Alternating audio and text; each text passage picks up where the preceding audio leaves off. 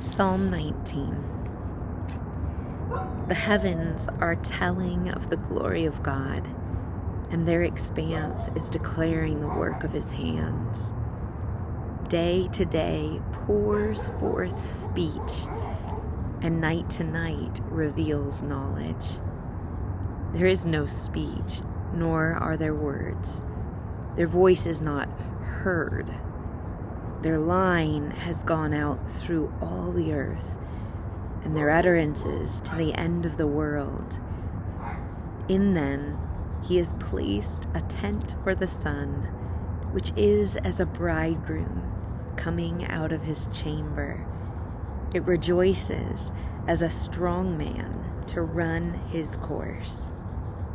Its rising is from one end of the heavens, and its circuit to the other end of them, and there is nothing hidden from its heat. The law of the Lord is perfect, restoring the soul. The testimony of the Lord is sure, making wise the simple. The precepts of the Lord are right, rejoicing the heart. The commandment of the Lord is pure, enlightening the eyes. The fear of the Lord is clean, enduring forever. The judgments of the Lord are true. They are righteous altogether.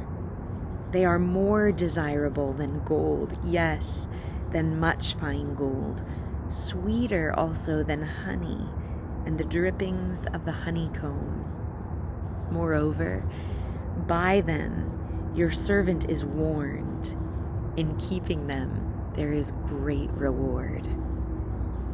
Who can discern his errors? Acquit me of hidden faults. Also, keep back your servant from presumptuous sins. Let them not rule over me. Then I will be blameless, and I shall be acquitted of great transgression.